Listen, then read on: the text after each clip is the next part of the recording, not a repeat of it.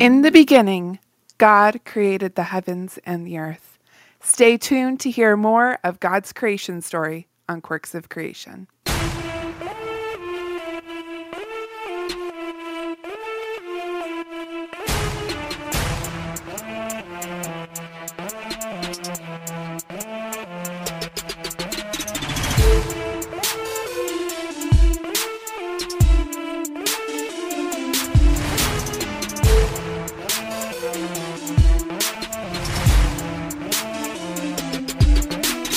Hello, everybody, and welcome back to Quirks of Creation. It's Monday night, but that's okay because we are here to do a Hawkhound Bible stream. Joining me, as always, is Elise Malone. Welcome. Hello. Elise. Yay. I'm excited for tonight. This is going to be fun.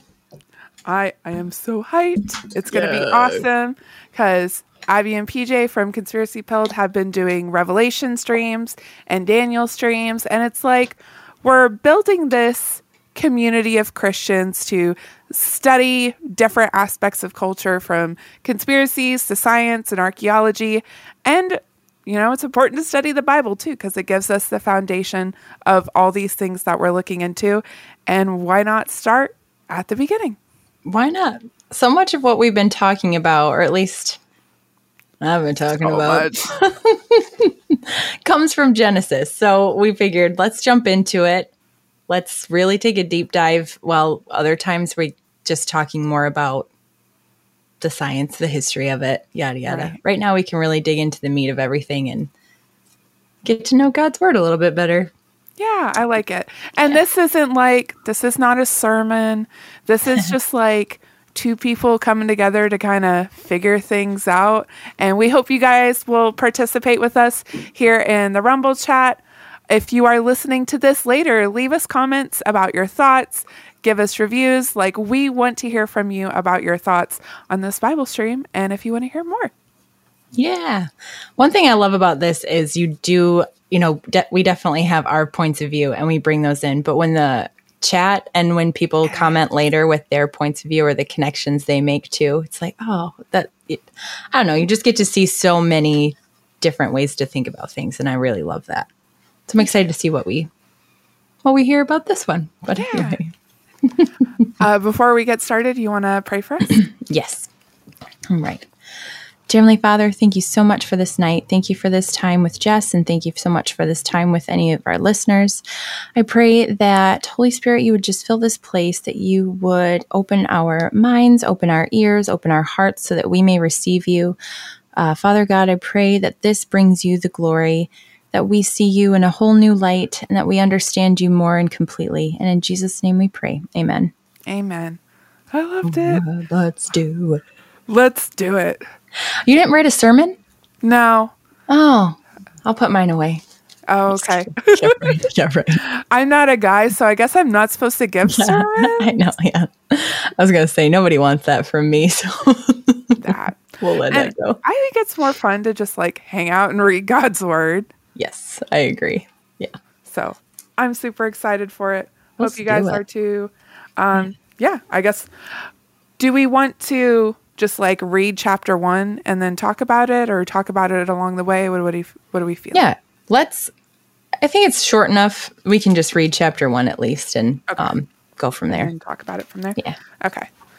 And then I'll try and remember to scroll, because I'll read it off the screen. And I have my little study Bible that has the notes at the bottom, and we can use those when we do our discussion part. Okay.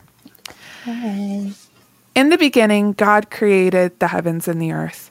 The earth was without form and void, and darkness was over the face of the deep, and the Spirit of God was hovering over the face of the waters. And God said, "Let there be light," and there was light. And God said that the light was good, and God separated the light from the darkness, and he called the light day, and the darkness he called night. And there was evening, and there was morning, the first day. And God said, "Let there be an expanse in the midst of the waters, and let it separate the waters from the waters." And God made the expanse and separated the waters that were under the expanse from the waters that were above the expanse. And so it was, and God called the expanse heaven, and there was evening and there was morning the second day.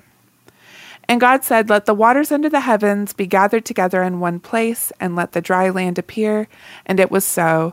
God called the dry land earth, and the waters that were gathered together he called seas. And God saw that it was good. And God said, "Let the earth sprout vegetation, plants yielding seed, and fruit-bearing trees, fruit in which is their seed, each according to its kind on earth." And it was so. The earth brought forth vegetation, plants yielding seed according to their own kinds, and trees bearing fruit in which their seed according to its kind. And God saw that it was good. And there was evening, and there was morning, the third day. And God said, "Let there be lights in the expanse of the heavens to separate the day from the night, and let them be for signs and for seasons and for days and years, and let them be lights in the expanse of heavens to give the light upon the earth." And it was so, and God made two great lights, the greater light to rule the day, and the lesser light to rule the night, and the stars. And God set them in the expanse of the heavens to give light on earth, to rule over the day and over the night, and to separate the light from the darkness. And God saw that it was good.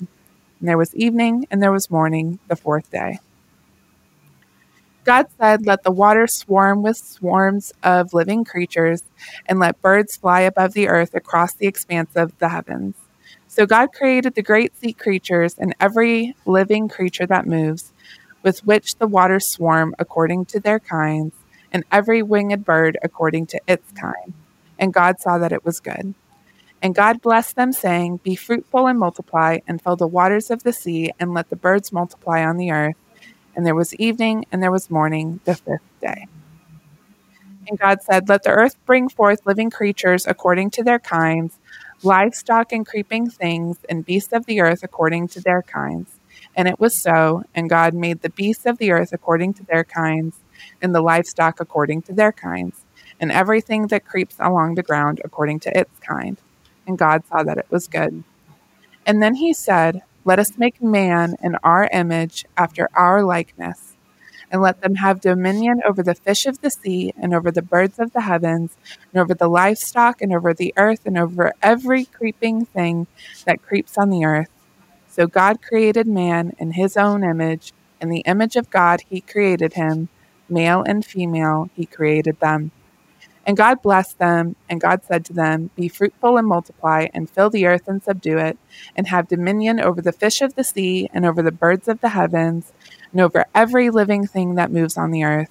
And God said, "Behold, I have given you every plant yielding seed that is on the face of the earth, and every tree with seed in its fruit.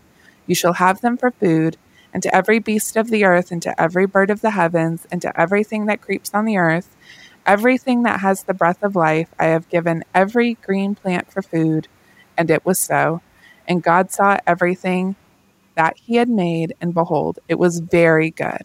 There was evening and morning, the sixth day. Whew. A lot of work. Worked pretty hard.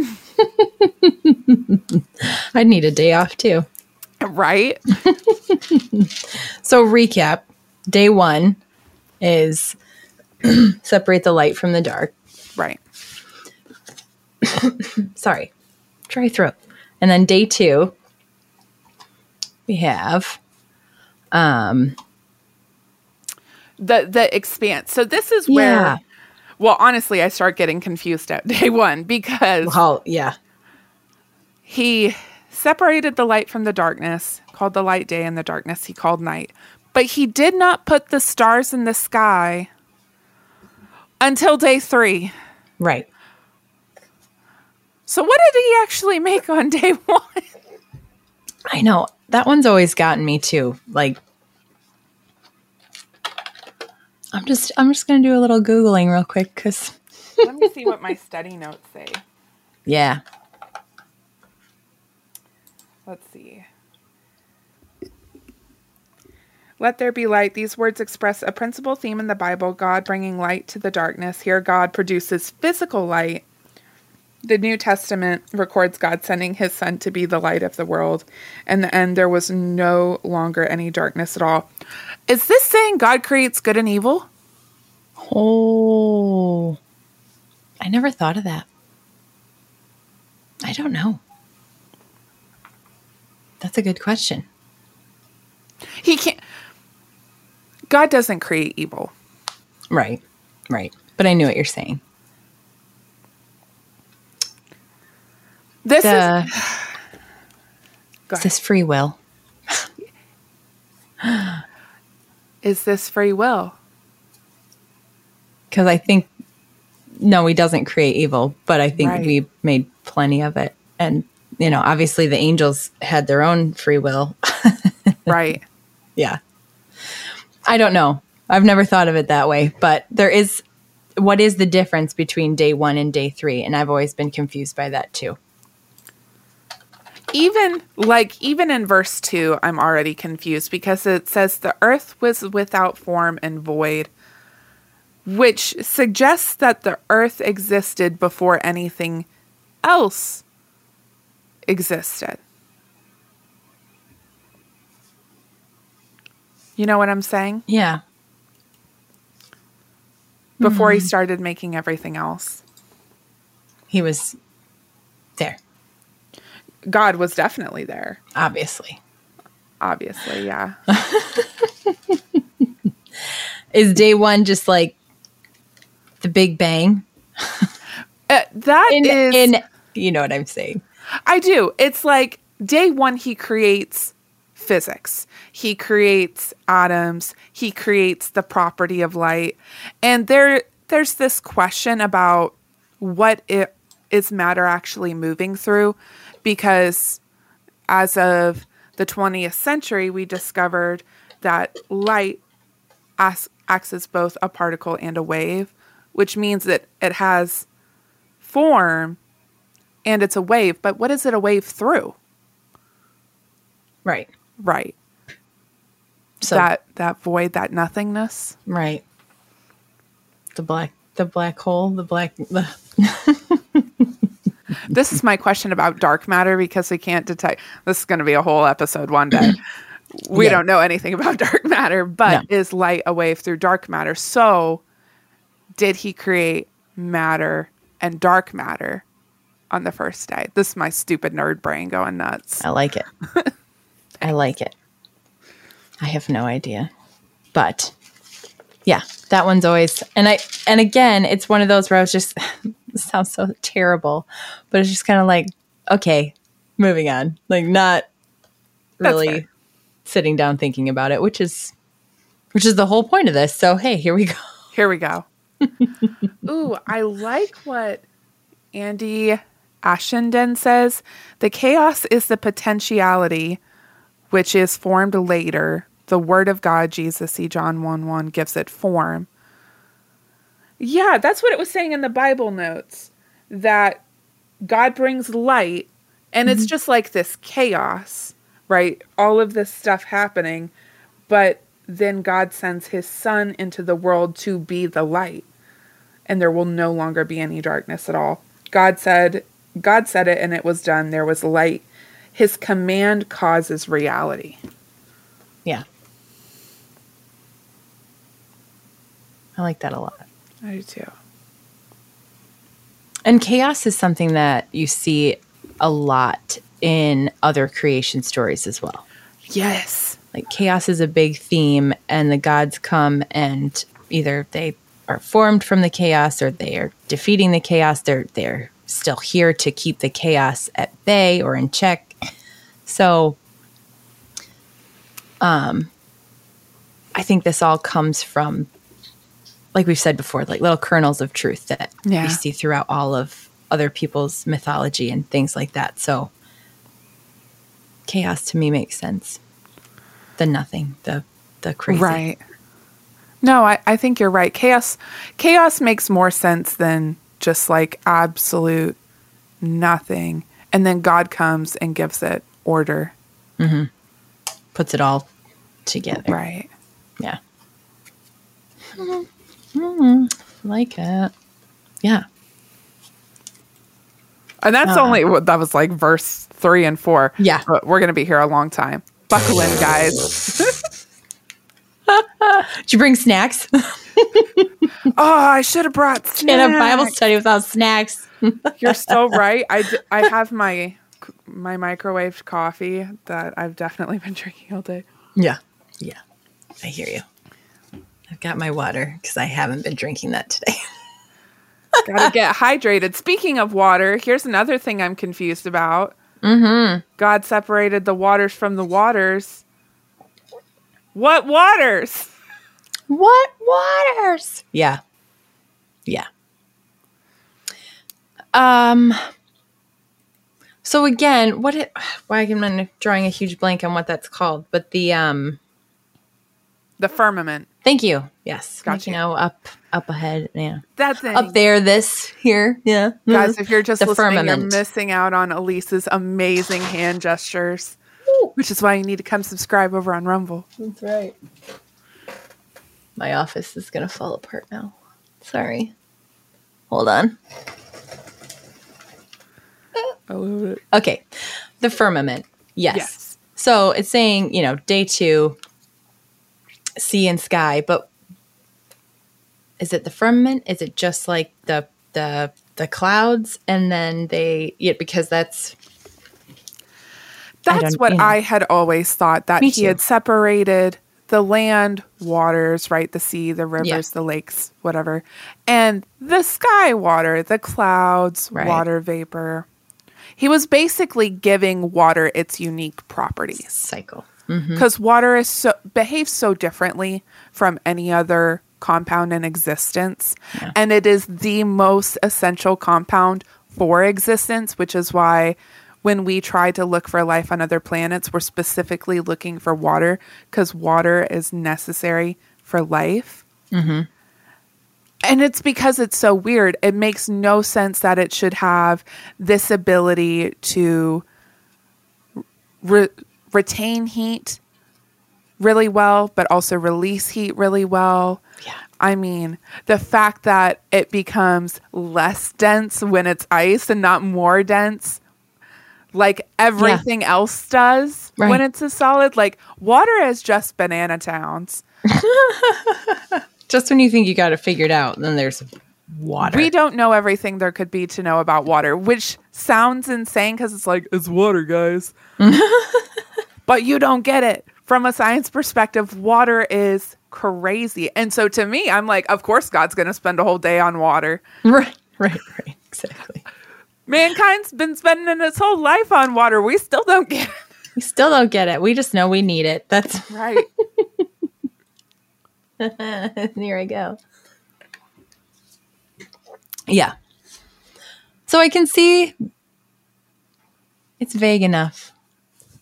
Then some, But isn't there that, like, tell me if I'm wrong, there's this hypothesis that there was, like you were calling it, that firmament, this water layer hovering over the earth? What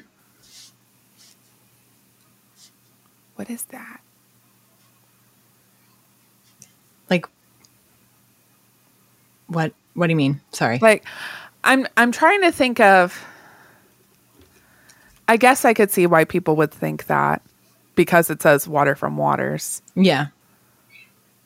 But there'd be no way to prove that that's what it was. I know. It also is, isn't that part of like a flat earth theory? It is, isn't it? I think it is. That's another. Why does the earth need to be flat for people to think that? I don't know. I don't know. Vaguely, I don't know. This isn't conspiracy build. No, I'll let them handle it. Yeah. I'll let them have it. Let me see if there's anything good in my Bible notes. The notion of upper and lower waters is something mysterious. The language may simply refer to waters gathered in liquid state to moisture in the atmosphere. The division of the waters is another of God's acts of bringing order out of disorder. Oh, it's chaos again. Okay, so he's basically just ordering chaos. Yeah. He's just making it all make sense. Make it make sense. God does that. He do that. He does do that. Yeah. So, and then third day, dry land, seas, plants, and trees. Okay, so here's the question I have. Because on the third day, he also creates the sun and the moon and the stars. And this is going to Y'all get in the chat. We can debate this idea if you guys want. Was it a true 24-hour day and the 3 days preceding Right. God putting the sun in the sky? Okay. I guess we could. We could make it.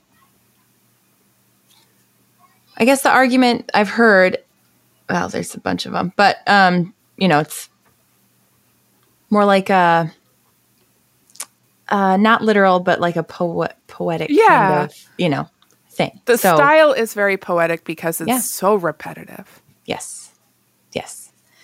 So that makes sense to me. And then if it's not a 24-hour day, how long is it? How long could it sustain itself each day? Right. Does that make sense? Yeah. Because, I guess it really could maybe light from the dark, and then the sky, dry lands and seas, and then you have day, night, sun, moon, stars. If it was any gap of time, really. Yeah, is day just to imply a gap of time? Yeah. Not necessarily a uniform gap of time. Right. Yeah. So, for a while there was just light. Right. From dark for however long. I don't know. I've always found that interesting. And I also think it's, of course we would think it's our time, like our 24 hours. Right. I don't know. I'm seeing if anybody has any. Let's see. Here's Andy on the last discussion. Hebrews derive their noun for heaven from a similar term which means water. Ancients and medievals often thought that heaven was made in this manner, that the uniform mass extended outward. Oh, that's interesting. It is interesting. I didn't know that. This is I wish I knew ancient languages. Yeah. Me too. That would probably be very helpful. Very helpful, especially when reading the Bible, to truly understand the language it was written in, I think would be. Have you ever seen, here you go, I'm going off on a tangent. I saw this TikTok a while ago, and I know it's TikTok, but this girl was breaking down the word beginning in Hebrew and all the characters and what each character meant. And then if you group them together like this, it means this. And if you group them together like this, it means that. And it kind of stated in the beginning, there was God and the Son, his Son. Mm-hmm. And then there was also a connection to a tree and the cross. And it just kind of, wow. The way she broke down the Hebrew word and beginning and all the characters kind of told the whole story just in one word. And I was like, shut up. I have no idea if there's any truth to any of it. Because you could tell me anything like that. And I'd be like, what? But it was really cool. And to be able to understand it to that depth would be incredible. Super cool. Yeah. Yeah. I wish I had that kind of knowledge about ancient languages to be able to make those kinds of connections. Yeah. Yeah. And then I also think, oh my gosh, how hard would it be to read? Right. It's we looked at some ancient or Aramaic or Hebrew on the Cursed Tablet episode, and I was like, they look like stick figures. Yeah. Oh my goodness. And they did too. It was crazy. But no, I'm not there yet anyway. Reno Rob says, no, it's not a 24-hour day. Base Babe says, doesn't the Bible say that God's day is not our day? That's true. That's true. That's true. God's outside of time. Moses used terms he understood. That, I think, is probably the most accurate. I think so, too. And that's a very good way to look at it. Yeah. Because how would you write this? How would you describe this? Some passage of time went by, and then God did something else. Yeah. Exactly. So, yeah. Base Babe says, I think it's absolutely possible because everything is possible with him, but that doesn't necessarily mean that's the timetable. That right there. Yes, God could make the earth all of creation in 6 days and then take a break. But that doesn't necessarily mean that is what he did. Right. Right. Exactly. Someone call Abby or Spencer. Yeah, for the language stuff. Yeah. Right. Thanks, guys. Yes. So I think it's an interesting way to look at it. And I guess it doesn't matter. It's not a salvation question. So no, it technically doesn't matter. But when we're faced up against like the atheistic propaganda that is so embedded in the scientific community, I think it is important to have the conversation. Oh, for sure. Probably have a better grasp than I do of the conversation. But still. Ugh. Base Babe, forbidden snack. Yeah. I love the forbidden snack. I do too. So yeah, day 3, dry land and seas. And the seeds and trees. Seeds and trees. And then day 4 was sun, moon, and stars. Yep. Yeah. I like that it says, let them be for signs and for seasons. And so we typically think, oh, you know, the seasons of the year, spring, summer, fall, and winter. But in ancient times, it meant more than just like science seasons. You know what I'm saying? Yeah. Like a star was used to announce Christ's arrival to earth. Exactly. That was a sign. Yes. The astrology was a big deal. Yeah. Signs, the stars and where they were. And you find that not just in the Bible, but you find that with ancient structures that they are lined up with the stars. They align up with constellations, things like that. So I think all of that, pretty big deal.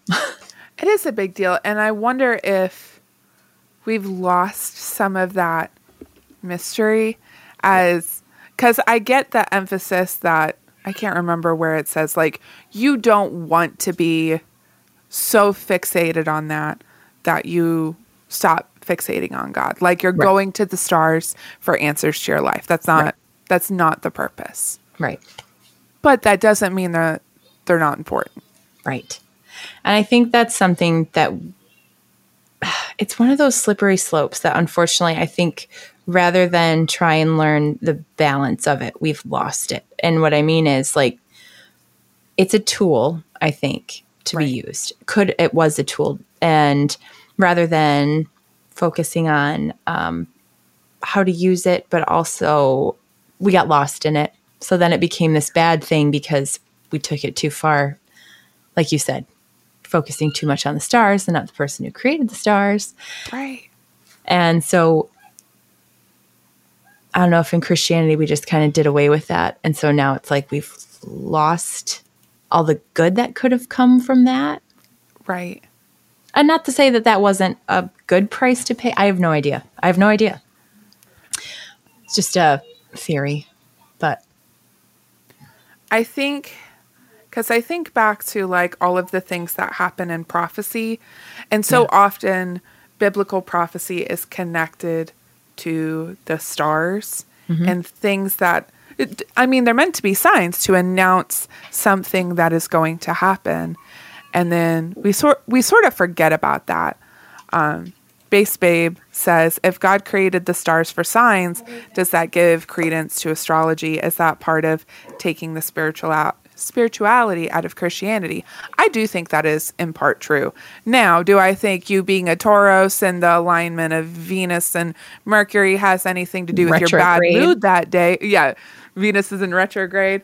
No, you need to get over yourself and stop being obnoxious. But yes, that doesn't mean that God can't use them for a purpose.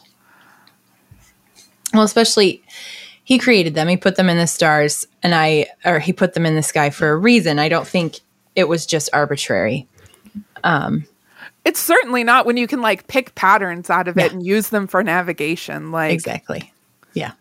It's all for a purpose. Yes. So I'm not going to be like, yeah, astrology is great. But at the same time, I don't know. Something's missing, I think. I think we're missing something in this connection. Agreed. Maybe that's okay too. I guess it's better to err on the side of caution and not fall into a place where you might get distracted or worship something that's not God. Yeah. Not that we don't do that with literally everything else in our lives. Anyway. Right. True. So day and night. And then birds and fish on day 5. Why birds? I don't get it. That's one thing I'll never understand. He had to make government drones for them. How dare you joke about it? I know, I'm the worst. That's a mistranslation. Right. Right, exactly. Right. He didn't actually mean birds. He meant bats, right? Bats, yes. Anything else that flies.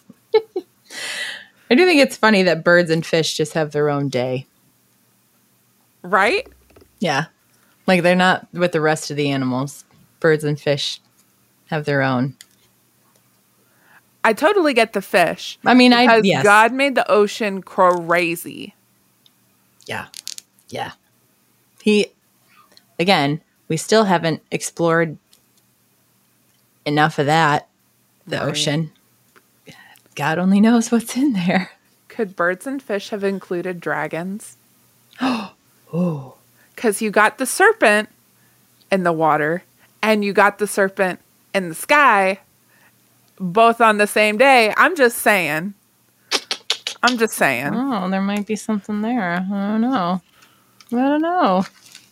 All I know is things took a turn when he created birds. I'm just saying. So true. Okay, here we go. Reno Rob says, right, it wasn't birds, it was dinosaurs. Love it. We figured it out, guys. Nailed it. They're made on day 5, not 6. Got it. Oh, I love this. Andy says, something I also think is notable is that God had man in his mind on the 4th day. It is by reason man's difference between the animals that we interpret the signs in the sky. I love that. I do too. I like that a lot. Yeah. That even though all these things were created each day, whatever that means, I think we were intended from the very beginning. He's basically like cleaning house. I like because whenever you have relatives come over, it's like, oh gosh, get all the dog hair up, scrub the baseboards, put your laundry away. You're trying to order the chaos. Yes. So you're not embarrassed when your family comes over. So they have a nice place to come to when they come visit. So God's like, let me make this beautiful universe and put mankind, who I made in my image, because I love them so much, right there. Right there. I made this for you. Isn't it beautiful? And then we screwed it up, guys. Not to spoiler alert. In case you didn't know. Right. It gets messed up later. No, I like that though. I think that's awesome. And yeah, it was all for us. Good. Mm-hmm. Yay. I love it. Birds and fish, be fruitful and multiply. That was something I wrote down too. So it wasn't just mankind, which I guess I didn't really realize. But he said that on day 5 and day 6, like be fruitful and multiply. So this is the thing that makes me think more time has passed than just a single day. Because why would you say be fruitful and multiply? Now I'm going to do something the next day without giving time for generations to have passed. Yeah, for you to be fruitful and multiply. Yeah. Yeah. So this is where I can kind of see where old earth creationists come from, their perspective. It's like God can use microevolution to his benefit. Of course he can. Yeah. He created the laws of physics. He created the laws of nature. Mm-hmm. Of course he could use evolution. Yeah, absolutely. And not to jump ahead too far, but same with like when he rested. Yeah. Was that to give man time to be fruitful and multiply That's a good also. point. So, and I don't know what it means when God takes a rest, but except, I don't, Yeah. What does again, that I'm jumping mean? ahead, but What does that mean when Yeah. God takes a rest? I have so many questions. I know. Yeah, me too. Also, I'm going to throw this out there just for me. Do If it. anybody knows any good books that are great to go alongside of Genesis, I'll take that all day. I'll take that recommendation all day. Because I think this is a book that it's one of those where it's kind of like, yeah, Genesis, cool. But yeah, just a random side note. If anybody has one that's a good one to go alongside of this so you can get a deeper dive, I'll take it. Yeah. I will take book recommendations all day long. I mean, any book recommendation, yeah. Right. I would love a book that does a deep dive into Genesis. Yes. And looks at science and archaeology alongside it. Because, I mean, that's like our thing. So, of course, we're interested in that. Of course, we'll take it all day. Love it. Yeah. And then so we get to God makes all of the land animals and the land dinos. And then he makes us. It's so beautiful the way it's described. So God created man in his own image. In the image of God, he created him. Male and female, he created them. Like, if you don't feel like so tenderly loved when you read that, I don't know what to do. Yeah. Because you should feel so loved when you read that. We were worthy enough. Well, no, that's not a good way to put it. I don't think we're worthy God of anything, wanted us enough. but he wanted us enough that he's like, no, I'll create you in my image, Right. and I'll give you that. And that in itself is just like, what a blessing and what a, I don't know, what's like show of his love. Yeah. Good example. One of many. So many. One of so many. One of many, many. I don't know. It just like overwhelms me with this great feeling that God did all of this so he could have a personal relationship with us. Like, it's so much. It's so much to feel all at once. It's like, Yes. I don't even know how to put it into words. Emotion! It hits you in the feels. It does hit you in the feels. Yeah. It's What do we- overwhelming.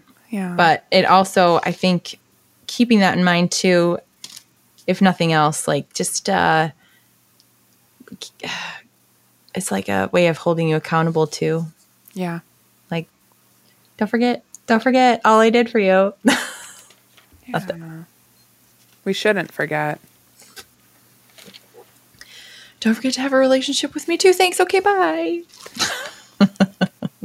No, I think that's important to say because it's like, how often do we prioritize that time with God and make it a non-negotiable part of our day? Right. You know, we get up, brush our teeth, we make sure we get food every day. But is this also part of that list of non-negotiables, the thing that we won't miss? Or is it that thing, I'll do when I can? Yeah. Oh, it's like working out. Like, oh, I missed it. Oh. Right. That got me in the feels. Me too. But yeah, it's like I had somebody say to me once, like, do you grab your phone when you go anywhere, everywhere? Yeah. I'm like, yeah, of course I do.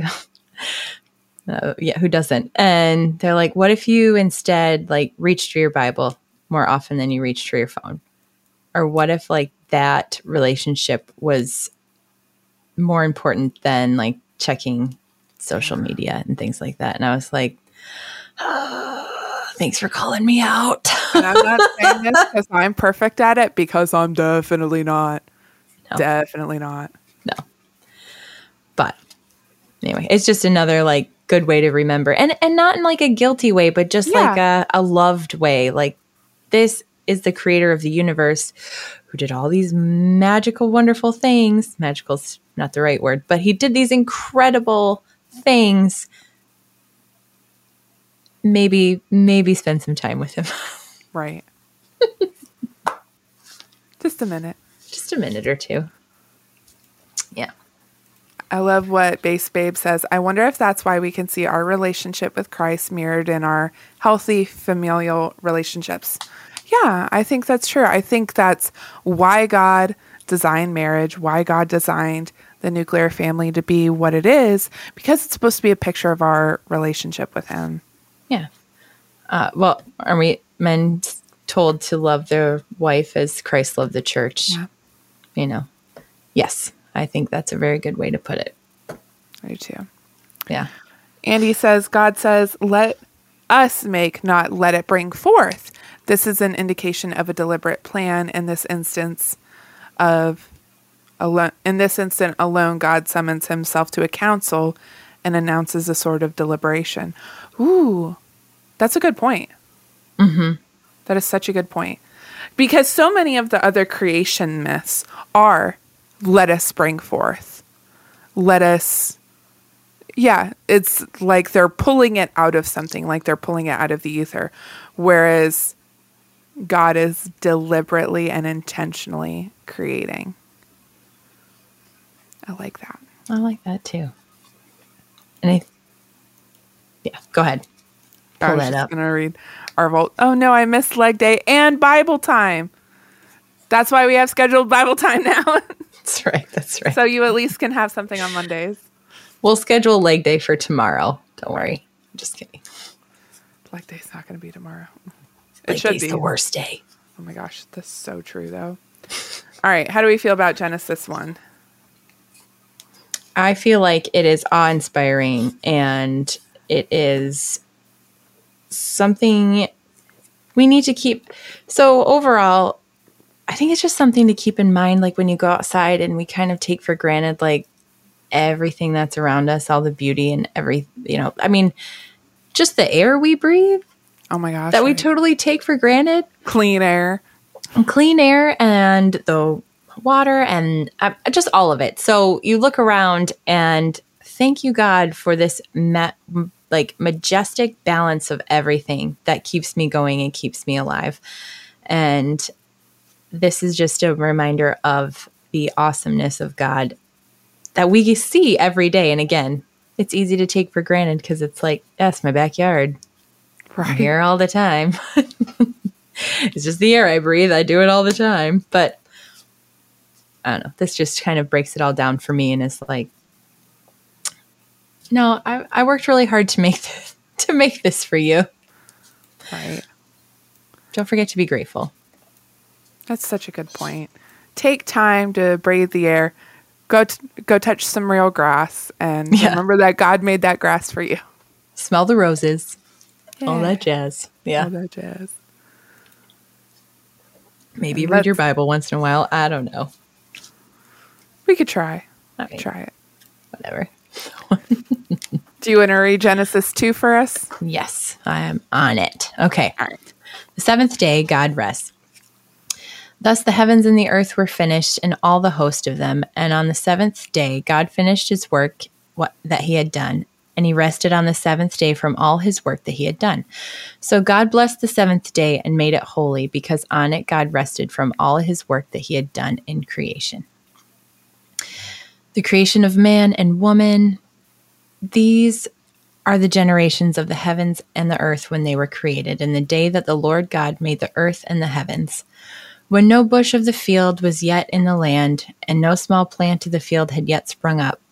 For the Lord God had not caused it to rain on the land, and there was no man to work the ground, and mist was going up from the land and was watering the whole face of the ground. Mist. Then the Lord God formed the man of dust from the ground and breathed into his nostrils the breath of life. And the man became a living creature. And the Lord God planted a garden in Eden in the east, and there he put the man whom he'd formed. And out of the ground the Lord made a spring of every tree that is pleasant to the sight and good for food. The tree of life was in the midst of the garden, and the tree of the knowledge of good and evil. A river flowed out of Eden to water the garden, and there it divided and became 4 rivers. The name of the first is the Pishon. It is the one that flowed around the whole land of Havilah, where there is gold. And the gold of the land is good. Bdellium and onyx stone are there. The name of the second river is the Gihon. It is the one that flowed around the whole land of Cush. And the name of the third river is the Tigris, which flows east of Assyria. And the fourth river is the Euphrates. The Lord God took the man and put him in the Garden of Eden to work it and keep it. And the Lord God commanded the man, saying, You may surely eat of every tree of the garden, but of the tree of the knowledge of good and evil you shall not eat, for in the day that you eat of it, you shall surely die. Then the Lord God said, It is not good that the man should be alone. I will make him a helper fit for him. Now out of the ground the Lord God had formed every beast of the field and every bird of the heavens, and brought them to the man to see what he would call them. And whatever the man called every living creature, that was its name. The man gave name to all the livestock and to the birds of the heavens and to every beast of the field. But for Adam there was not found a helper fit for him. So the Lord God caused a deep sleep to fall upon the man, and while he slept took one of his ribs and closed up its place with flesh. And the rib that the Lord God had taken from the man he made into a woman and brought her to the man. Then the man said, This at last is bone of my bones and flesh of my flesh. She shall be called woman because she was taken out of man. Therefore, a man shall leave his father and his mother and hold fast to his wife, and they shall become one flesh. And the man and his wife were both naked and were not ashamed. The end. So, a few thoughts. Yep. Just like at the beginning of chapter 2, we remember that God rested on the 7th day and made it holy. And this is something I've been struggling with recently, is very clearly in the 10 Commandments, it says we should still keep the Sabbath holy. And like, we're pretty good at following all the other 10 Commandments. Sometimes the honor thy mother and father we get wrong sometimes. But the one I feel like we really miss out on is keeping the Sabbath holy, because what do we fill our lives with every single day of the week? I think I know me personally, I really struggle to take a whole day and rest. Yeah. Yeah. To not do anything. Right. I know of others who take it much more seriously. And like listening to Ben Shapiro, for example, and he always makes a big deal of how he doesn't, he prepares and he doesn't do anything on the Sabbath day. And I'm just like, what if I don't even prepare to do nothing on the Sabbath? Like, I don't set myself up so I have, not even that I don't have anything, but just like, okay, I'm mentally prepared and ready, and I've done all the things I can do up to this point, and now I have this day, and this day is, that's it. It's off limits. I don't do that. I'll be honest, I don't do that, and I should. It's such a struggle because I feel like, and maybe this is a problem with just like how we've jammed so much into our lives. I feel like there's no possible way I could possibly like take a day off, right? Right. From just like living life. I ain't got time for that. Right. But then am I prioritizing what I want, need, whatever, over what God has commanded us to do? Right. And we justify it. I mean, I think there's a good balance to this. So I feel like I say that a lot.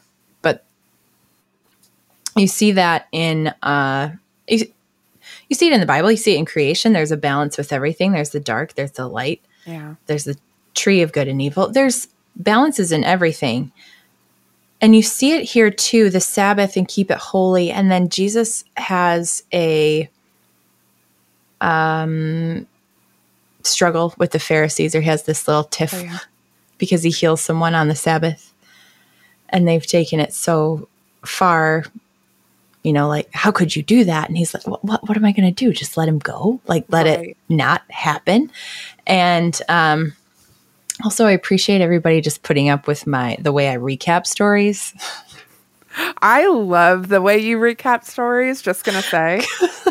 Like, Bible scholars are probably like, what? But anyway, yes. So basically, in my mind, Jesus heals this man, and the Pharisees or the Sadducees, I can't remember, doesn't matter in the moment, that they were so upset with him. So again, it's like, obviously you can take it too far. Jesus shows us that they were taking the Sabbath day too far. Right. But at the same time, I think today, at least in my life, I'm not taking it far enough. And there's a good balance to be had there. So what it is, I don't know, but that's fair. I think in the modern Christian church, we read that passage where Jesus heals the man and say, oh, well, now we can work on the Sabbath, right? Yes. Now, somehow that undoes one of the 10 commandments. Yeah, exactly. No other of any of the 10 commandments is undone. Just that one? Just that one, right? Exactly. And I don't think that was his point. Yeah, I don't think that was his point either. No. I think it was, just there's balance. Don't go too far with it. But at the same time, I don't think we're getting anywhere near close enough to. Yeah. Anyway, my tangent on the Sabbath. I like it. Again, do you guys have any thoughts on the Sabbath and keeping it holy? I'm totally down to hear it because this is one of the things I'm wrestling with. Yeah, for sure. But you said something about mist, like while you were reading it, you said, and mist. Because we're coming back to that where my only thought there was with the rain and like Noah later. Mm-hmm. Again, not to jump ahead. Spoiler alert. Noah. I just wanted to come back to that real quick. So God had not caused it to rain on the land, and there was no man to work the ground, and a mist was going up from the land and was watering the whole face of the ground. Wait. The Lord God had not caused it to rain, and yet a mist was going up from the land. To water everything. I had not put that together. How could there have been mist if there had not been rain prior? I don't know. Okay, my brain's broken now. What? I got Jess going. I'm looking at my Bible notes. So yeah. Doesn't say anything about the mist. But I also think did it really rain before Noah? Like rain at all? I mean, I thought I'd heard from someone somewhere forever ago. I don't know. But rain wasn't really a thing because it all came up out of the ground. Mm-hmm. So you got Noah coming along God's going to flood the earth. Oh, and not only did they think he was crazy, but he was rain from water from the sky. I don't know that any of that is a thing. I'm not sure. But I just read this and that reminded me of that. So I wanted to come back to it. That's a crazy hypothesis. Isn't that nuts? I'm not saying it's true by any stretch. No, sure. But if it was... I'm trying to think physically how that would even... The mist? I don't know. My brain is broken. Yeah. That's okay. We don't have to tackle that one. Fascinating. And then God just makes a golem out of Adam. Just kidding. Yeah, God made the first golem. Yeah. Just kidding. Okay, another weird one. to think about is somebody has the hypothesis that Garden of Eden was actually in Florida. Because there's a spot. I know. I'm just going to throw all these things at you. Ready? How about this? Okay. How about this? Because apparently somewhere in Florida, there's this spot where 4 rivers flow out, and it just like kind of all lines up with what the Bible says about Eden. Again, not saying this is true. Amazing. I just think it's hilarious. I was like, Florida. No. I don't know. I'd sooner believe the Garden of Eden was in Florida than I'd believe anything Ron Wyatt said. Just going to put that out there. There you go. True. Babe says, didn't Jesus' sacrifice come to replace the law where it got boiled down to 2 laws? Love your neighbor as yourself and love God. Something like that. He didn't come to replace the law. He came to fulfill the law. Am I remembering that correctly? Mm-hmm. So the idea is that he wasn't replacing the animal sacrifice for sin. He was fulfilling the sacrifice for sin. So that doesn't mean that we still don't. You don't have to honor your mother and father anymore. Right. You still have to honor your mother and father. It's out the door. We are still not supposed to put any other gods before God. You're still not supposed to covet anything, right? Right. The law still applies. It's just, I think the animal sacrifice one was what he came to fulfill. Right. Was what he came to fulfill. Yeah. Sorry, babe, you can't murder people. It's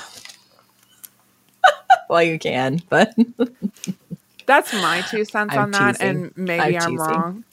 No, I've always thought of it. I always understood it that way too.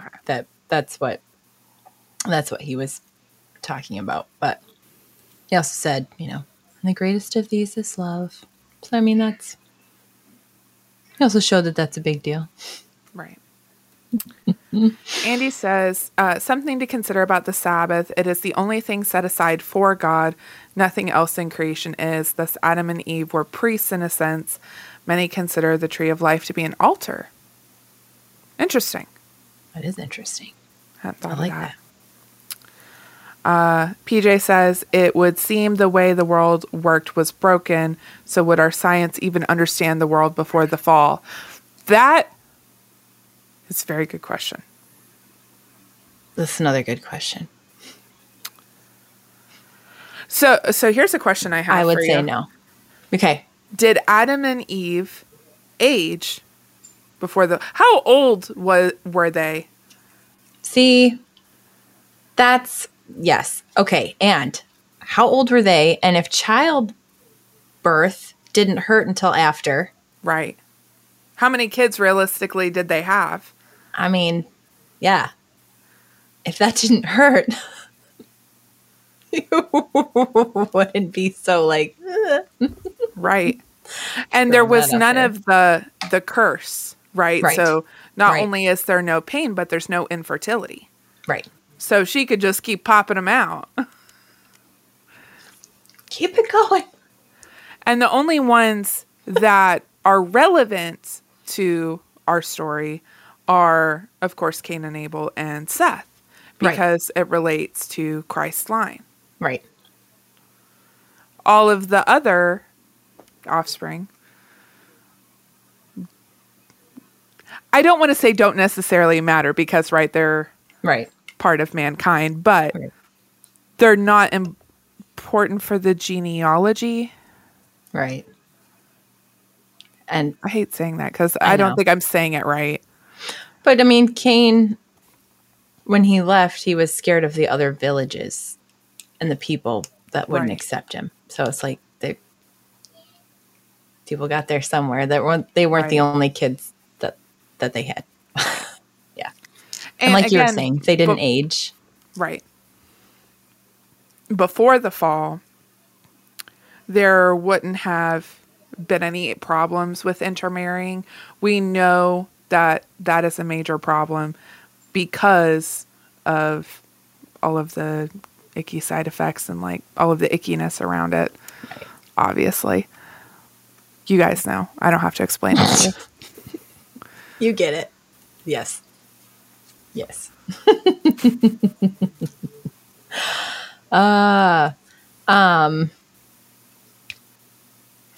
Did you... No, there was something else further down that I was going to bring up too. Yeah. I don't remember. Sorry. Thank you for... Oh, okay. Another random tangent here, because that's what I'm here for. I love it. And when it says, verse 15, the Lord God took the man and put him in the Garden of Eden to work it and keep it. And the Lord commanded the man, saying, you may surely eat of anything, blah, blah. But I think that also gets skipped over so often. It's our job to tend to the land, to take care of it. And I don't want to get too green here, but I do think that's important. I think that is something that God is tasked us with, is to take care of the earth, to be good keepers of the physical land. Right. We don't talk about that as often. No, you're 100% right, because God gave us everything that we could ever want and need on this planet. And as technology has advanced and everything, we've just really abused that. Like, if you've ever seen the way lithium is mined, it is such a toxic and horrific practice. Like, you thought coal mining was bad? Check out a lithium mine, or heaven forbid, a cobalt mine sometime. I mean, no, thank you. It's horrific in more ways than just hurting the earth. Like, of course, we're damaging the environments, but we're damaging land that people live on. We're polluting it and making it uninhabitable. I remember when I was at the University of Tennessee, I got to go to Oak Ridge National Lab, and that was a big place where part of the Manhattan Project was being done. And so there was lots of radioactive research and stuff going on there. And you have to get a lot of security clearance to get on the land. And there's this patch that you drive through where there's just nothing except these dead sticks sticking out of the ground, where they've buried a lot of the radioactive material, and it's all roped off, and you're not supposed to go on the land. And I mean, it's very horrific. Yeah, it's spooky. Yeah. It's spooky to drive past. But it's just that could have been land that people lived on. Like Tennessee, this is agricultural land. That could have been perfectly good farmland. Right. Yeah.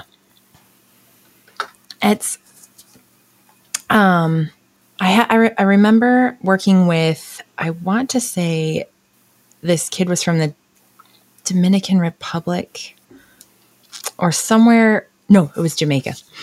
And the area, or South America, darn it, I don't remember. But I remember him saying something along the lines of, wherever he was from, he came to Northern Michigan to work. And he could not believe how many trees we had here. He was like, in this place where I live, you guys have trees on your sidewalks. We just have buildings and concrete, and there's none of that. And he was just so blown away. And one of our off days, a group of us took him out to the woods, just so he could really immerse himself in it. And he was totally overwhelmed. But it's crazy to think that there are places like that. I mean, I'm in Northern Michigan, and I have nature up the wazoo around here, but I feel that. I am deep in North Georgia. I am surrounded by trees. Yeah. I'm lucky I don't run into a tree, when I drive to work. Yes. It's like I live between two cows. I could not be more surrounded by nature, and I love it. Yes. I do, like you were talking about earlier, I think we take that for granted sometimes when we're constantly steeped in it. Yep. I cannot fathom just like living in a concrete city or living in the pod and eating the bugs or like whatever and not getting to appreciate God's beautiful creation. Yeah. Yeah. And destroying it too. I mean, so yeah, in our chat, Yorthian, someday, dude, we just have to chat in like over the phone or something so we can know how to say your name, because I love when you're here. I feel terrible because I botch it. I know I'm doing it every time. But anyway, he was saying that stewardship is talked about a lot in the Bible, and he's right. And I think it's something we don't, and maybe that's just me and my growing up, but it was never something preached a lot in church or talked a lot about. So just one of those things that's kind of easy to look over, and maybe we shouldn't. I think it is something we should focus on more. And it's frustrating because it feels like the political left has really captured this idea of protecting the planet and really twisted and shaped it into like, actually the sun monster's going to kill us all and we should worship Mother Earth. And like, that is not the biblical perspective of stewardship. No. There is a biblical perspective of stewardship. We are called to care for the planet. Yes. Like, don't throw your trash in the ocean. Like, you know, all those types of things. And I don't know. I could get on a soapbox all day about that. We should do an episode about it because I do think it's important. I do too. Yeah. I could go on and on because, like, especially growing up as a farm kid, people who don't understand farming think that you're totally destroying the earth with what you're doing. And it's like, no, actually, the cycle and all of it, you're doing it for a purpose so that you're feeding nutrients back into the ground. And just when you don't understand, so like you said, the left kind of takes it, unfortunately, in this direction where it's just like, oh, I can't touch that. It's like, no, understand it more, because we are supposed to be stewards. We are. Anyway, soapbox. I know. I'm off. I'm out. I'm done. I promise. That was good. No, I like that because I think that was important to say. So here's another question. Was there death before they ate from the knowledge of the tree of good and evil, before the curse? Was there death? Was there death? That's a good question. I'm just rereading it. So, you may surely eat of every tree of the garden, but the tree of the knowledge of good and evil you shall not eat, for in that day you eat of it, you shall surely die. I've always taken that as, like, for them, it's a spiritual death as well as physical, in a sense. But I guess there would have to be, except maybe for them, there would have to be, right? Because to some extent, for them to eat, I mean, even if they're just eating plants, but. Yeah, that's a good point. Because there was the hypothesis that they were like all vegetarians, like those super weird, you know. Yeah. And I don't want to say that that's the same as, you know, a plant dying or you eating fruit is the same as the death of an animal or a person, but the way I look at it is this: God created all of the laws of nature, right? So that means God created all of matter, and that means he created all of the nutrient cycles. He created the carbon cycle and the water cycle and the nitrogen cycle.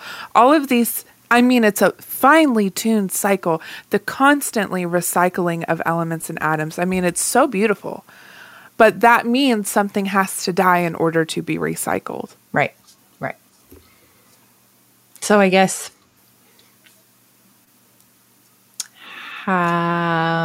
Yes, I believe there was, but to what extent? Right.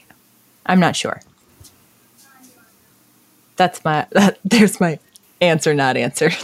I know, right? I'm curious if there could have been like animal death, but maybe not human death yet. Right. Again, it's just part of the cycle and Right. Yeah. I don't know. But Base Babe says, wasn't the first death Abel? We'll get there. Spoiler alert. spoiler alert. Yeah. And then he makes Adam and Eve. Whatever. I'm just kidding. So I'm not good with human anatomy. Do men actually have fewer ribs than women? Is that true? I don't know. I'm gonna Google it. I've always heard yes, but I also think that was just like Right.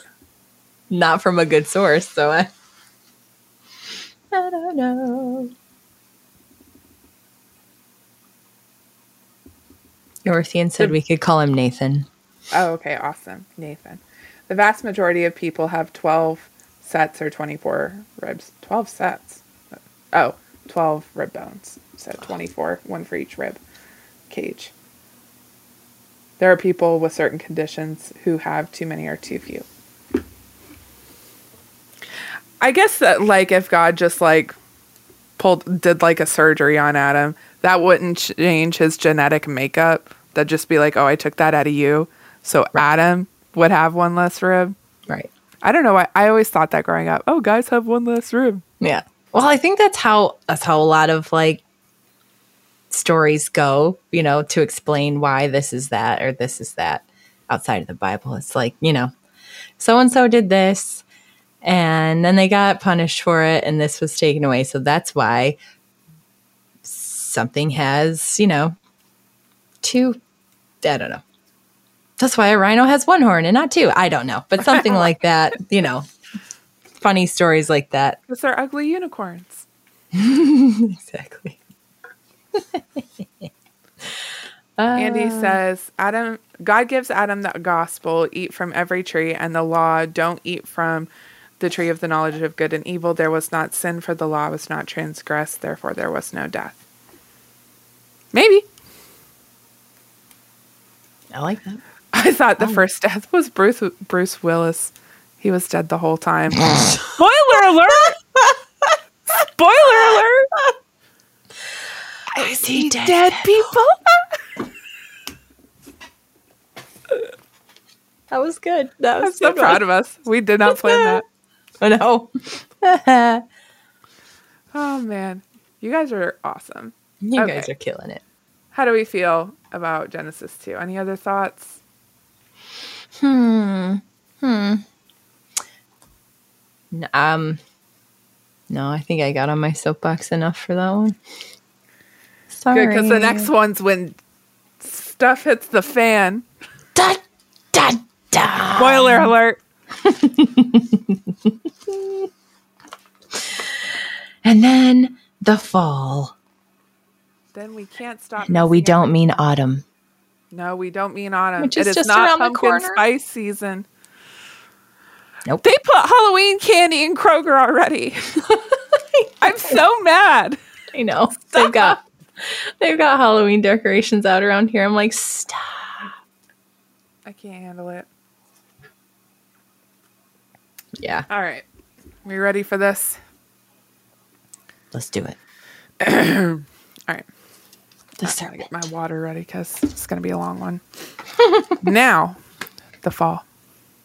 Now the serpent was more crafty than any other beast of the field that the Lord God had made. He said to the woman, did God actually say, you shall not eat of any tree in the garden? And the woman said to the serpent, we may eat of the fruit of the trees in the garden, but you shall not eat of the fruit of the tree that is in the midst of the garden. Okay, so my ring light just suddenly turned off. It's all right. It's done. Okay.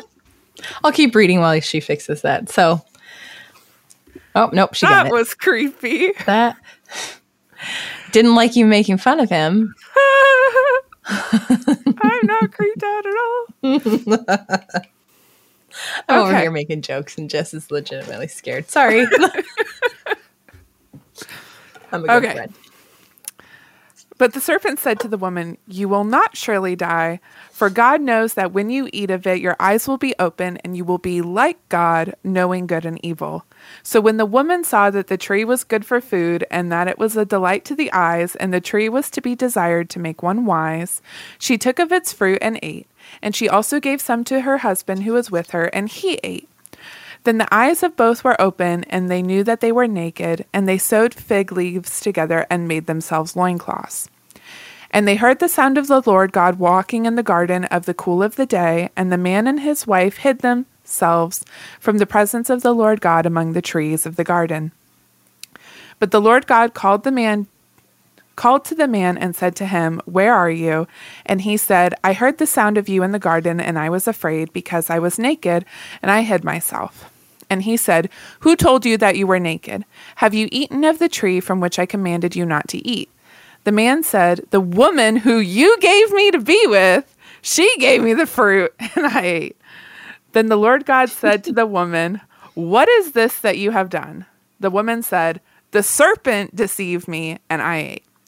The Lord God said to the serpent, "Because you have done this, cursed are you above all the livestock and above the beasts of the field. On your belly you shall go, and the dust you shall eat all the days of your life. I will put enmity between you and the woman, and between your offspring and her offspring. He shall bruise your head, and you shall bruise his heel." To the woman he said, "I will surely multiply your pain in childbearing. In pain you shall bring forth children. You shall desire to be contrary to your husband, but he shall rule over you." And to Adam he said, "Because you have listened to the voice of your wife, and have eaten of the tree of which I commanded you, you shall not eat of it. Cursed is the ground because of you. In pain you shall eat of it all the days of your life. Thorns and thistles it shall bring forth for you, and you shall eat the plants of the field. By the sweat of your face you shall eat bread, till you return to the ground, for out of it you are taken, for you are dust, and to dust you shall return." The man called his wife's name Eve, because she was the mother of all living. And the Lord God made for Adam and his wife garments of skins, and clothed them. Then the Lord God said, "Behold, the man has become like one of us, knowing good and evil.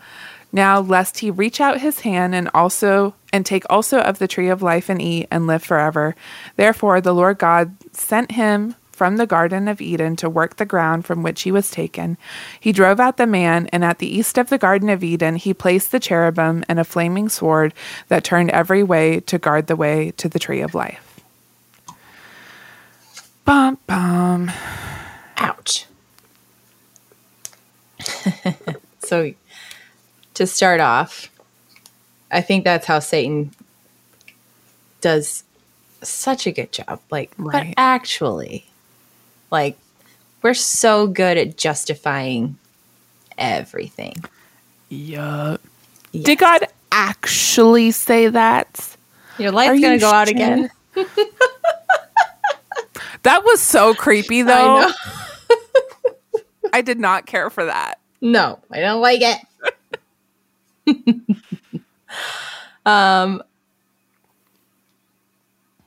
Okay, sorry. Your light changed slightly, and I was just like, nah. Okay, I'm done. Anyway, I do think that is a really great way to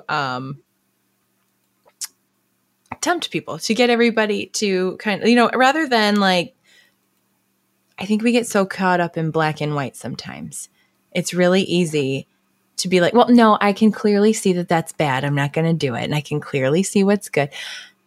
It's that gray. It's that in between. It's the when you can justify things like, well, actually, did he say that? He didn't really say that. So I think you're fine. No, you're not fine.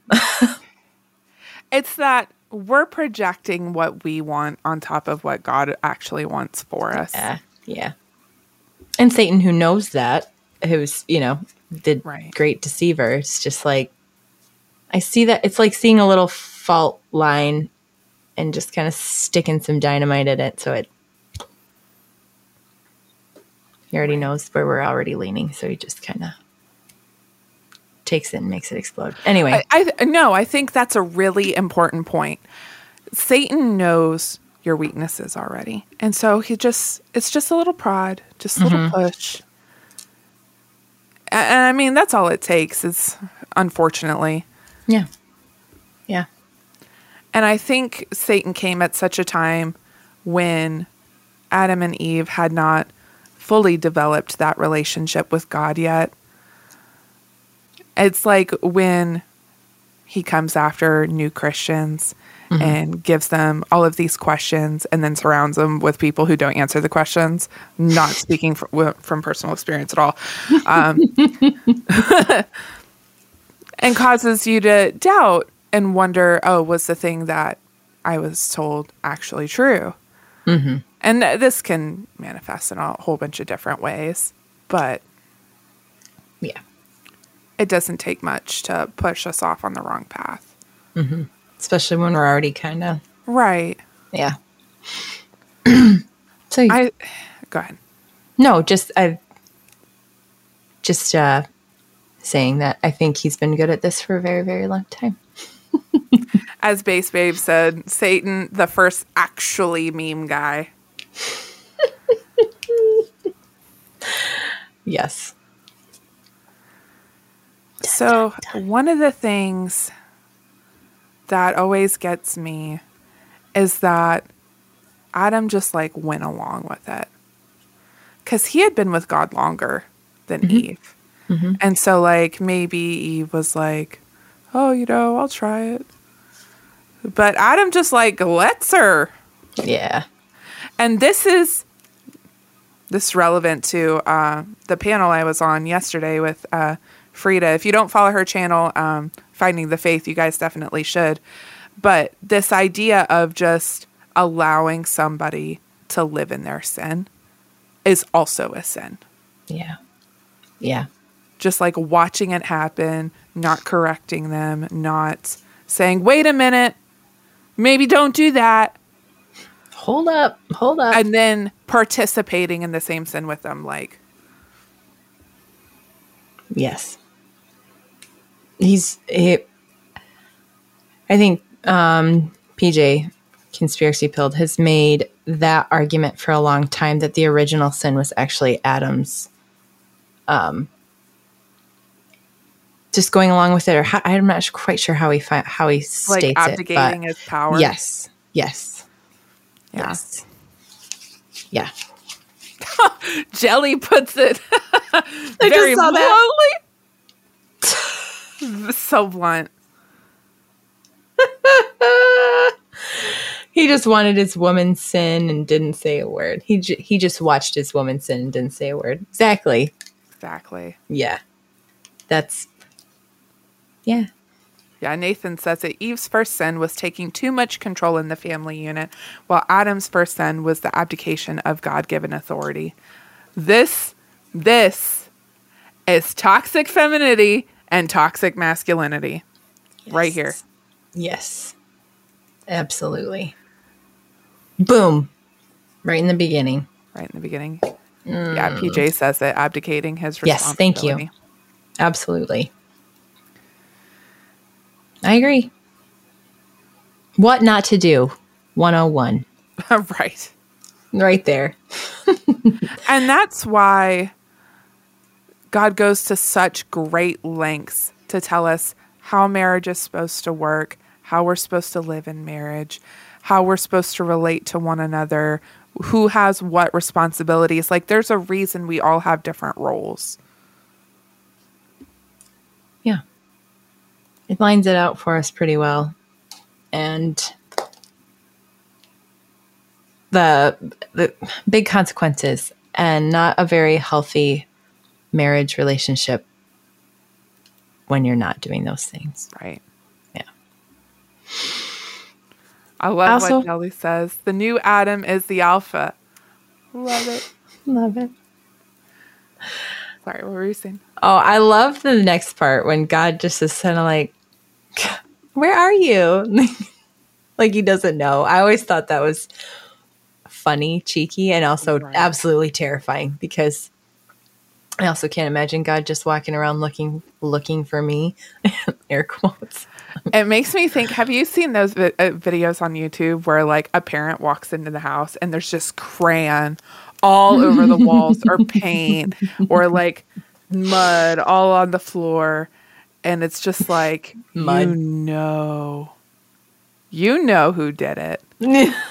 And they know who did it. Yeah. And so you're just like, wonder who made this mess. Looks Right. directly at child and or dog. Exactly. What happened? What happened? Oh, This doesn't look good. right.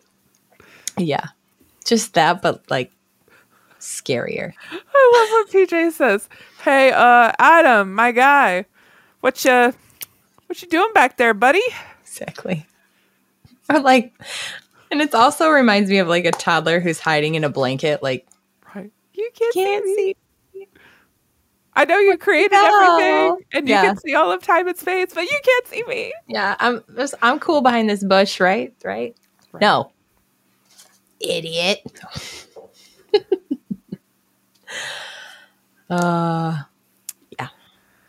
The curse of the serpent has always been interested to me because in Sunday school, you always think of it like, okay, he cursed the snake, but we've only ever known snakes to crawl on their belly. Right.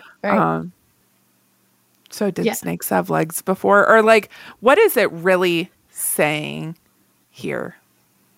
Yeah. What is it really saying? Because as a kid, I'm thinking like this giant centipede that just got its legs taken away. Right. In the chat, I think PJ had a good question about it with the serpent and the if seraphim angels are described as winged serpents, was it not the removal of feet but the removal of its wings that Genesis is referring to? I think that's a really good point. That is a really good point. Yeah. And symbology is also symbolism's big too. So, you have snakes and they could symbolize this too, serpent, but was it the seraphim? Was it because they were? Is this how we get the first dragon? Right. We're connecting everything to dragons and I like it. I can't stop. Okay, so hear me out. The seraphim is the winged serpent, right? The curse is he takes his wings and absolutely cursed above all livestock. On your belly you should go, and the dust you shall eat all the days of your life. I will put enmity between you and the woman. How are dragons depicted in literature, but as the creature that captures the princess? Yes. Or eats the sacrifice maiden, right? Whatever. Mm-hmm. And it's always the knight going off to kill the serpent. And like Adam should have done. Like Adam should have done. Yeah. And it's like what PJ said, dragon names and cultures all around the world have names similar to biblical angels and demons. Fact check true. So that's got to come from somewhere. Somewhere, something. So what if there's a little bitty kernel of truth in that? Yeah. There's somewhere. I would say yes. And again, if we're looking at some of this as if it was like an epic poem kind of thing. You've got this beautiful, I don't want to say poem, but this line here about the serpent, the curse of the serpent, the curse to the woman, the curse to the man. Doesn't necessarily mean it's literal. It is written in high poetry form. It's not in poetry as we would think of poetry. No. Because this is a translation of a translation of a translation and translations all the way down. On top of one another. Right. So some of the poetic linguistic nature is probably lost, but the symbol remains. I don't know. PJ says, and Revelation calls the serpent in the garden the same as the dragon in the end times. So, good point there too. It's like it all comes full circle. It's like it's all connected. It's all connected, man. Yeah. Weird. Weird. Yeah, the curse of the woman makes sense. We done screwed up. Yeah. And it makes sense that from this is born toxic femininity, because we see this constant struggle of women wanting to have these positions of power, whether it be a position of power in the family or in politics or like whatever. And it's never fulfilling.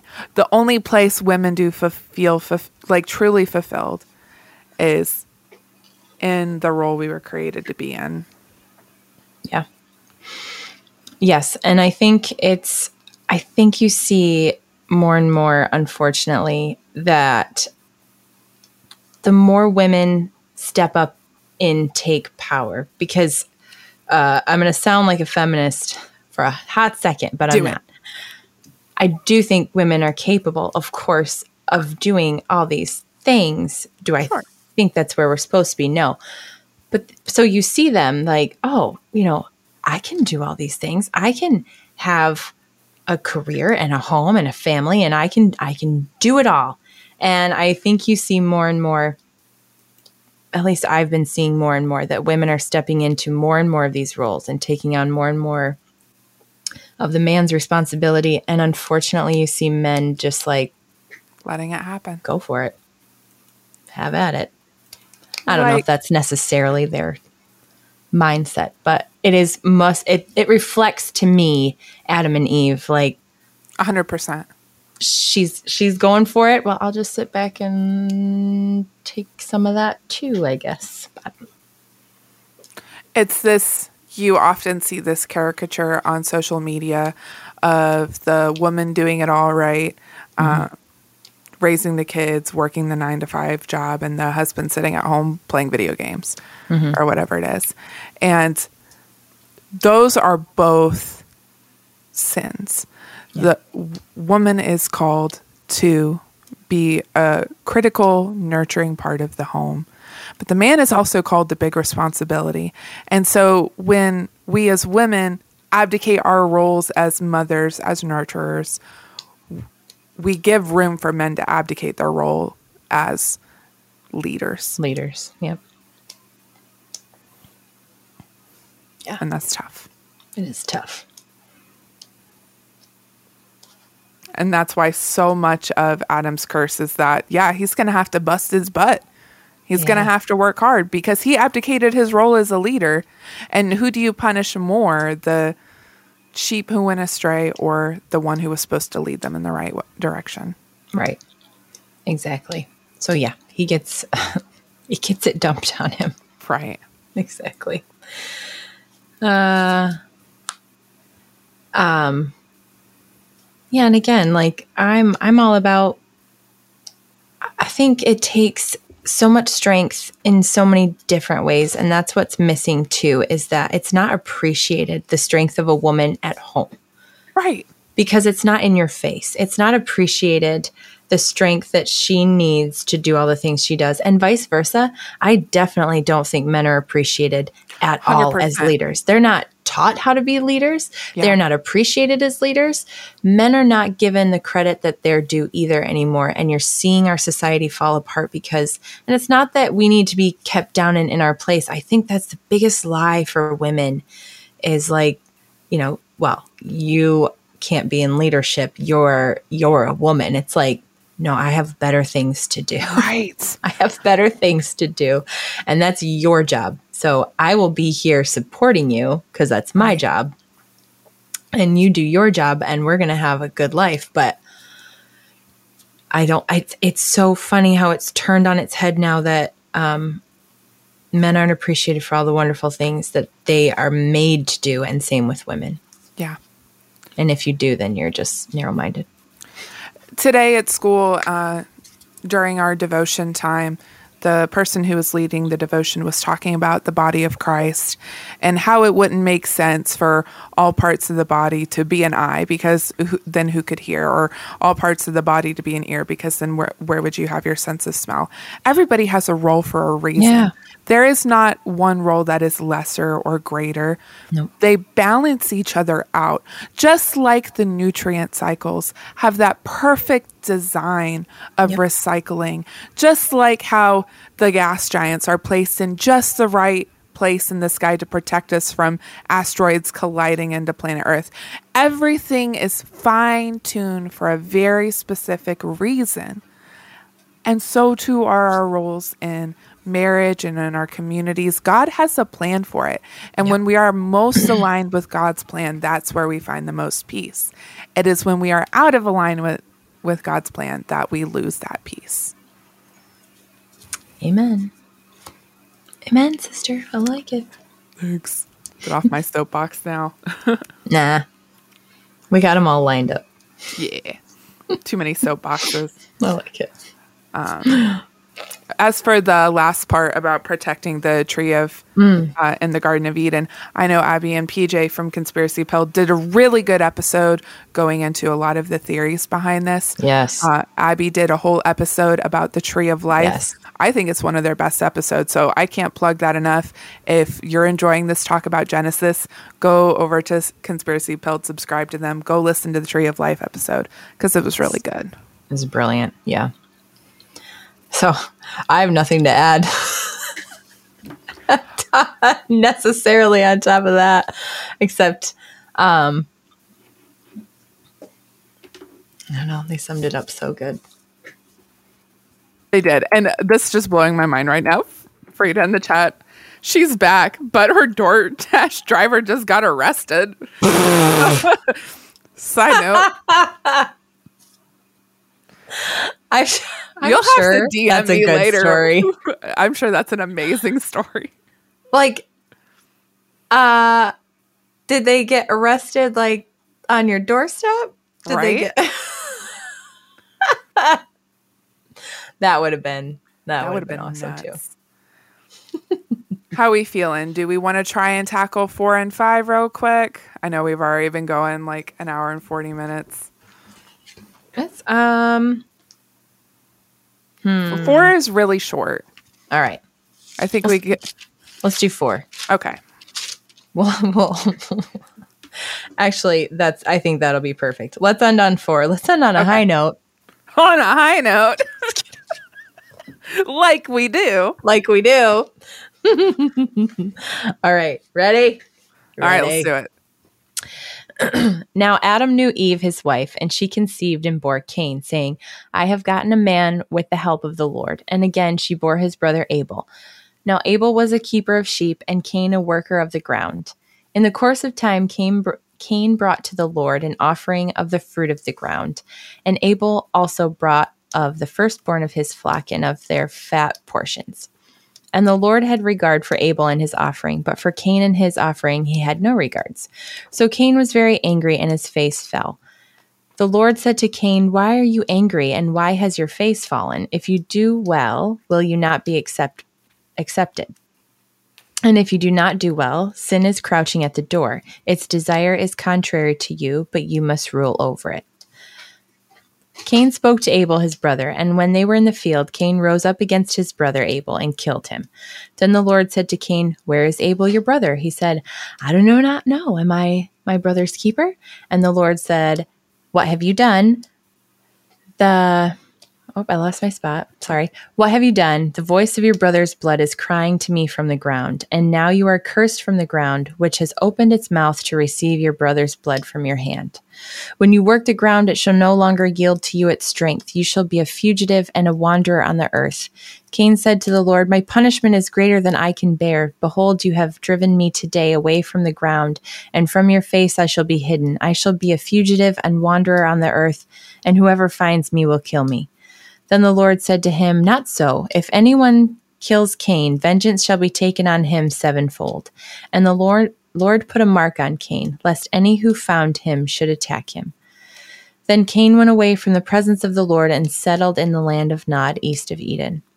Cain knew his wife, and she conceived and bore Enoch. When he built a city, he called the name of the city after the name of his son Enoch, to whom Enoch was born Irad, and Irad fathered Mehujael.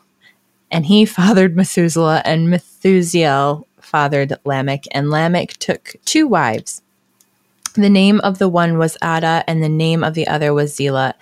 Ada bore Jabal, and he was the father of those who dwell in tents and livestock. His brother's name was Jubal, and he was the father of all those who play the lyre and pipe. Zillah also bore Tubal-Cain. He was the forger of all instruments of bronze and iron. The sister of Tubal-Cain was Naamah.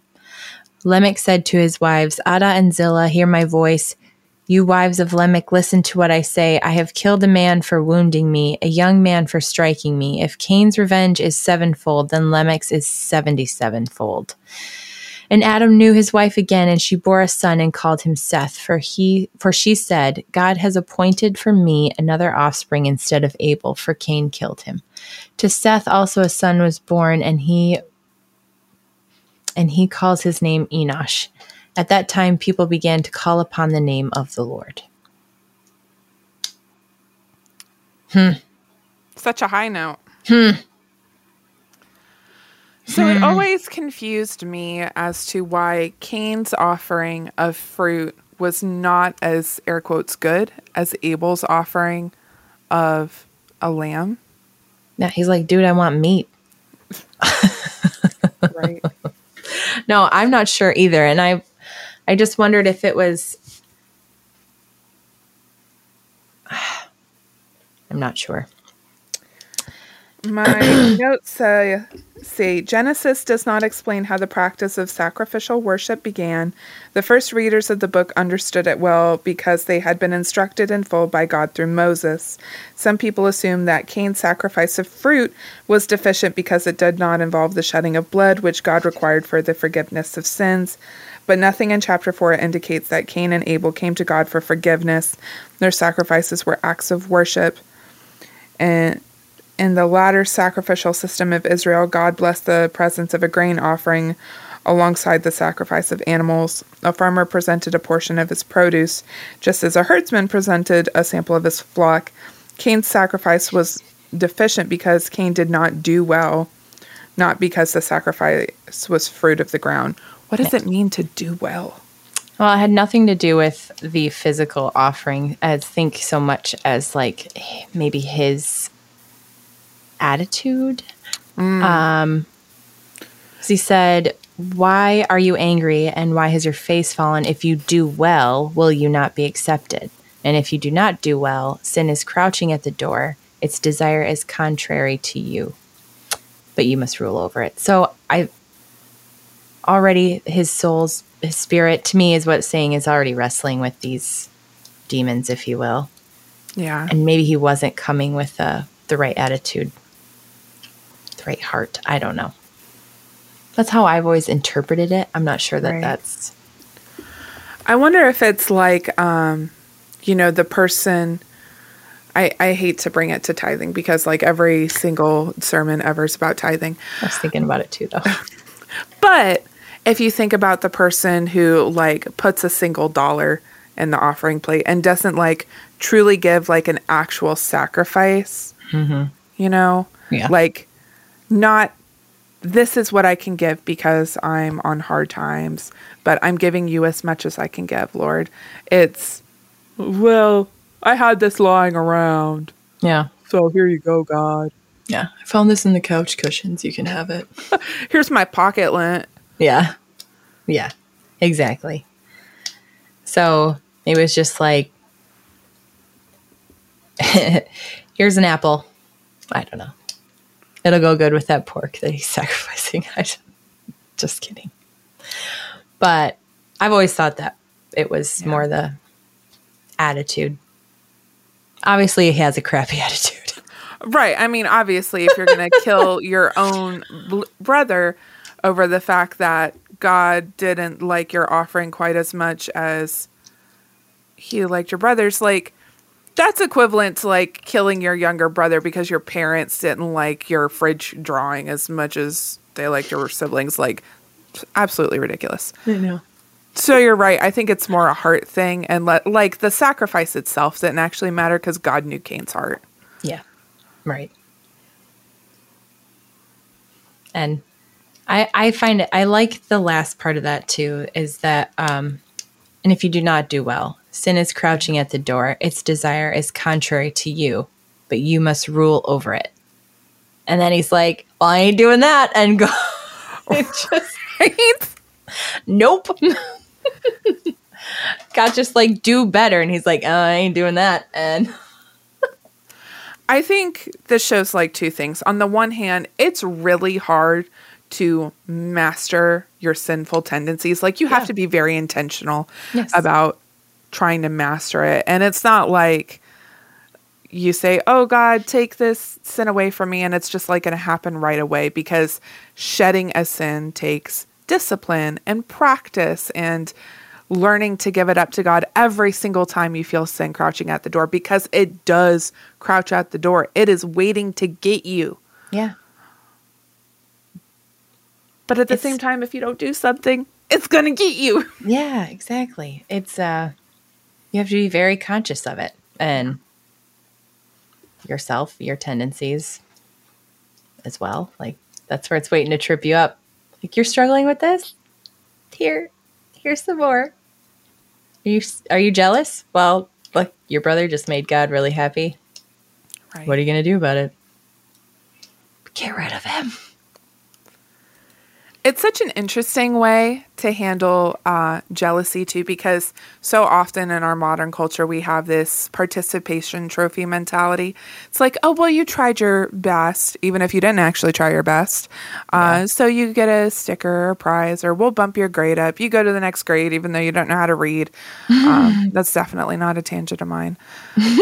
But God did the truly loving thing by saying, you need to change your heart. You need to change your mindset. You need to do better to do well. Yeah. Like this isn't your best, and I know it's not your best, and I know you could do better if you really wanted to. Yep. Yeah. I think that that's where people are tripping up now, is like, if you do that, if you hold them accountable, you could lose that relationship with your child, for example, or you could lose that relationship with whoever. Yeah. And it's like, yes, but you need to do your part in a loving way to say, hey, this isn't cool. You can do better. I believe in you. You know, God wasn't like, hey, you're garbage. Right. Yeah, God didn't just like turn him away right then. He said, do better. Yeah. You know, it implied that there would be a next time. Like, you can do better than this. We'll try again. But Cain was like, no, I'm just going to get rid of the competition. Right. And that was a him thing. Yeah. It was a heart thing. Yeah, exactly. And then, so the field, you know, so he's a farmer, right? Mm-hmm. Not, you know, and now you're cursed from the ground, which has opened its mouth to receive your brother's blood from your hand. And when you work the ground, it shall no longer yield its strength to you. I've heard people say like, oh, well, it used to be a lot easier to farm because of Cain. Now it's not. I'm like, I don't know. I don't know if that's true, because it said very clearly there'd be like thorns and thistles in the original curse. Yes. I'm just dropping my pen everywhere. Sorry. Oh, you're good. I'm like throwing my highlighter around. So yeah. Yeah. If that was the case, then again, how much easier was it? Right. Also, so if, you know, Cain, like it's no big deal for you to grow stuff and bring it to me. That's my point. You know, I think it was just a Cain curse thing. Yeah. So much of this is very specifically a Cain curse. Yeah. Because he's forced to wander, settles in the land of Nod, all that sort of stuff. Interesting. I don't know how I never connected 2 and 2, but Cain's son is Enoch. Mm-hmm. Did Enoch write the book of Enoch? I think it's the same. but I could be wrong. So then he would know best. Like, I know the Book of Enoch is not part of the Bible, but it's like a biblically endorsed extra biblical text because it's referred to quite a bit in the Bible. Yeah. So he would know very well what was going on in those early times, and that refers quite a lot to the Nephilim, Anunnaki, all that sort of stuff. So interesting. Watchers. The All Watchers. that. Yeah. Yeah. Yeah. So he was fresh. Fresher than Moses. Anyway. PJ corrects me. Wrong Enoch. Thank you. I wondered. I was like, I don't know. But I didn't know. Anyway.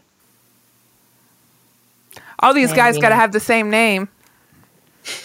Like, that doesn't happen literally throughout the whole Bible. Or just not terrible names, but names we just can't pronounce anymore. Right. So,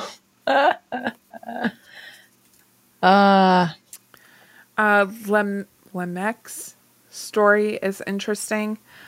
I don't understand the inclusion of it. And maybe that's because I just don't understand it.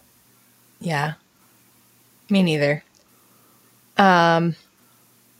Again, I know how important like genealogy is in everything, but I was just kind of like,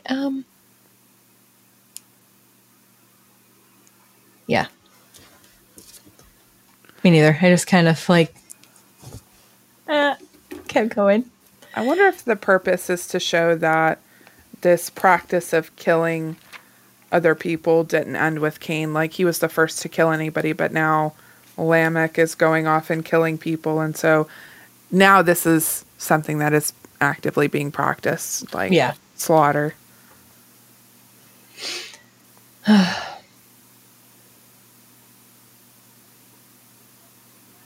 let you look that up in your notes. Yeah, keep talking with the chat while I look. And then there's Seth. I was just looking through the chat, actually. Hey, thanks. To Seth, also a son was born, Enosh, and at the time, at that time, people began to call upon the name of the Lord. So, for me, that one, I was like, okay, so is there only a few who know? Man, too many questions. Not enough answers. Ooh. And that's on me. This is interesting. Okay, the words of Lamech are poetic, making the passage memorable and powerful. I have killed a man. In this boast, Lamech indicates that he has followed in the worst pattern of his ancestor Cain. In his wicked braggadocio, he taunted God by his words 77-fold, whereas the Lord would bring vengeance on the slayer of Cain 7-fold. Lamech boasted that by himself he would greatly magnify the vengeance on anyone who attacked him. This is another example of wickedness in the infiltration. Ooh. Yeah, so it's just to show, like, mankind's decline into wickedness before we get to Noah. Awesome. The beginning of the end. The beginning of the end. Yeah. Oh, I see a quote here in the chat that seems relevant. Can I pull it up? My little thing. But PJ says, death begets death begets death. Never heard that anywhere before. Not ever. No. Not from like one of our collectively favorite series of all time.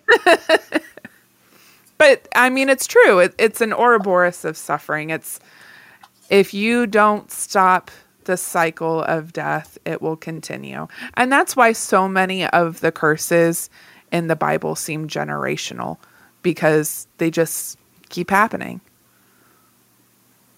Unfortunately. It says, I was reading about Seth. So Genesis 26, to Seth, also a son was born, and he called his name Enosh. At that time, people began to call upon the name of the Lord. And Seth was 105 years old when Enosh was born. Mm-hmm. So these first generations after the garden had extraordinarily long lifespans, which you see. Right. And we're told that starting around the time of Enosh's birth, people began to call on or proclaim the name of the Lord. This may well have been a direct response and certainly a contrast to the descendants of Cain.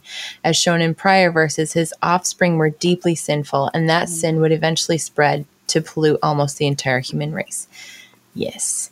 The people of Seth apparently expressed their dependence on God and perhaps worshipped him publicly. So I guess, a lot of time has passed. Yeah. And rather than walking with God in the garden, you're now calling to him, worshiping him in public kind of things, which makes sense. And I could see how that would be kind of a dangerous thing to do at that time, because around you, you have the people of Cain who are actively cursing the name of God, who are bragging at God, daring God to curse them because they're so mad about what happened with their ancestor Cain. So in that time, it'd be a brave thing to do to worship God. Yeah. So again, that starts off that pretty early, of course, like who are the anger and the shame and the verses kind of attitude. It sets up the major battle, right? This battle between good and evil, the people of God and the people against God. Right. And like you said, you just see it it goes downhill real fast. Yeah. Not to spoil what we'll do next time, but right. Not it doesn't really turn around anytime soon. Yeah. Exactly. I liked this, and I think we're going to do this. We're trying to do it like every other Monday. And I think I'm also going to be a little more prepped for next time with a little more background stuff, but we'll jump into the genealogies. Get ready for us to mispronounce every single name. Everything. Yes. We should make it a drinking game because that's totally good for Bible study. But drink your think coffee. We'd be dead at the end of the Bible study. Shots of water. We'll get hydrated by the end of the Bible study. There we go. I love it. Yeah. Shots of something, but maybe not alcohol because you need your liver. It will not be good. It won't be good. It won't be good. But stick around. So we'll do this again, not next Monday, but the Monday after. And we'll continue in Genesis, have a little more background on some of the things too. And we're looking forward to this Friday because Jess and I are going to have a little chat about giants. I'm so excited. Me too, because those aren't real. Or are they? Or are they? It may or may not be relevant to what we've been talking about today and last Friday. Yeah. So it might have been a theme. Actually, I think it's an underlying theme in a lot of things we've talked about, and we just haven't really brought it up. So stay tuned. I'm excited. I'm hyped. So yeah, make sure you like and subscribe. Tune in this Friday to watch our episode about giants. It's going to be awesome. It's going to be good. Thank you for joining us tonight, you guys. Jess, you want to do a quick prayer to round it out? Let's do it. All right. Dear God, thank you so much for this day, Lord. Thank you for bringing us all together to spend some time in your word and with each other. Thank you so much for Elise and the time we got to share together. Thank you so much for our audience who took the time to listen tonight, to chat with us, and to make this a rich and fulfilling experience just to learn about you and the story of how you made us and the mistakes that we've made along the way. And I just thank you for the reminder that even in the hardest times, that you are still there for us and that you love us.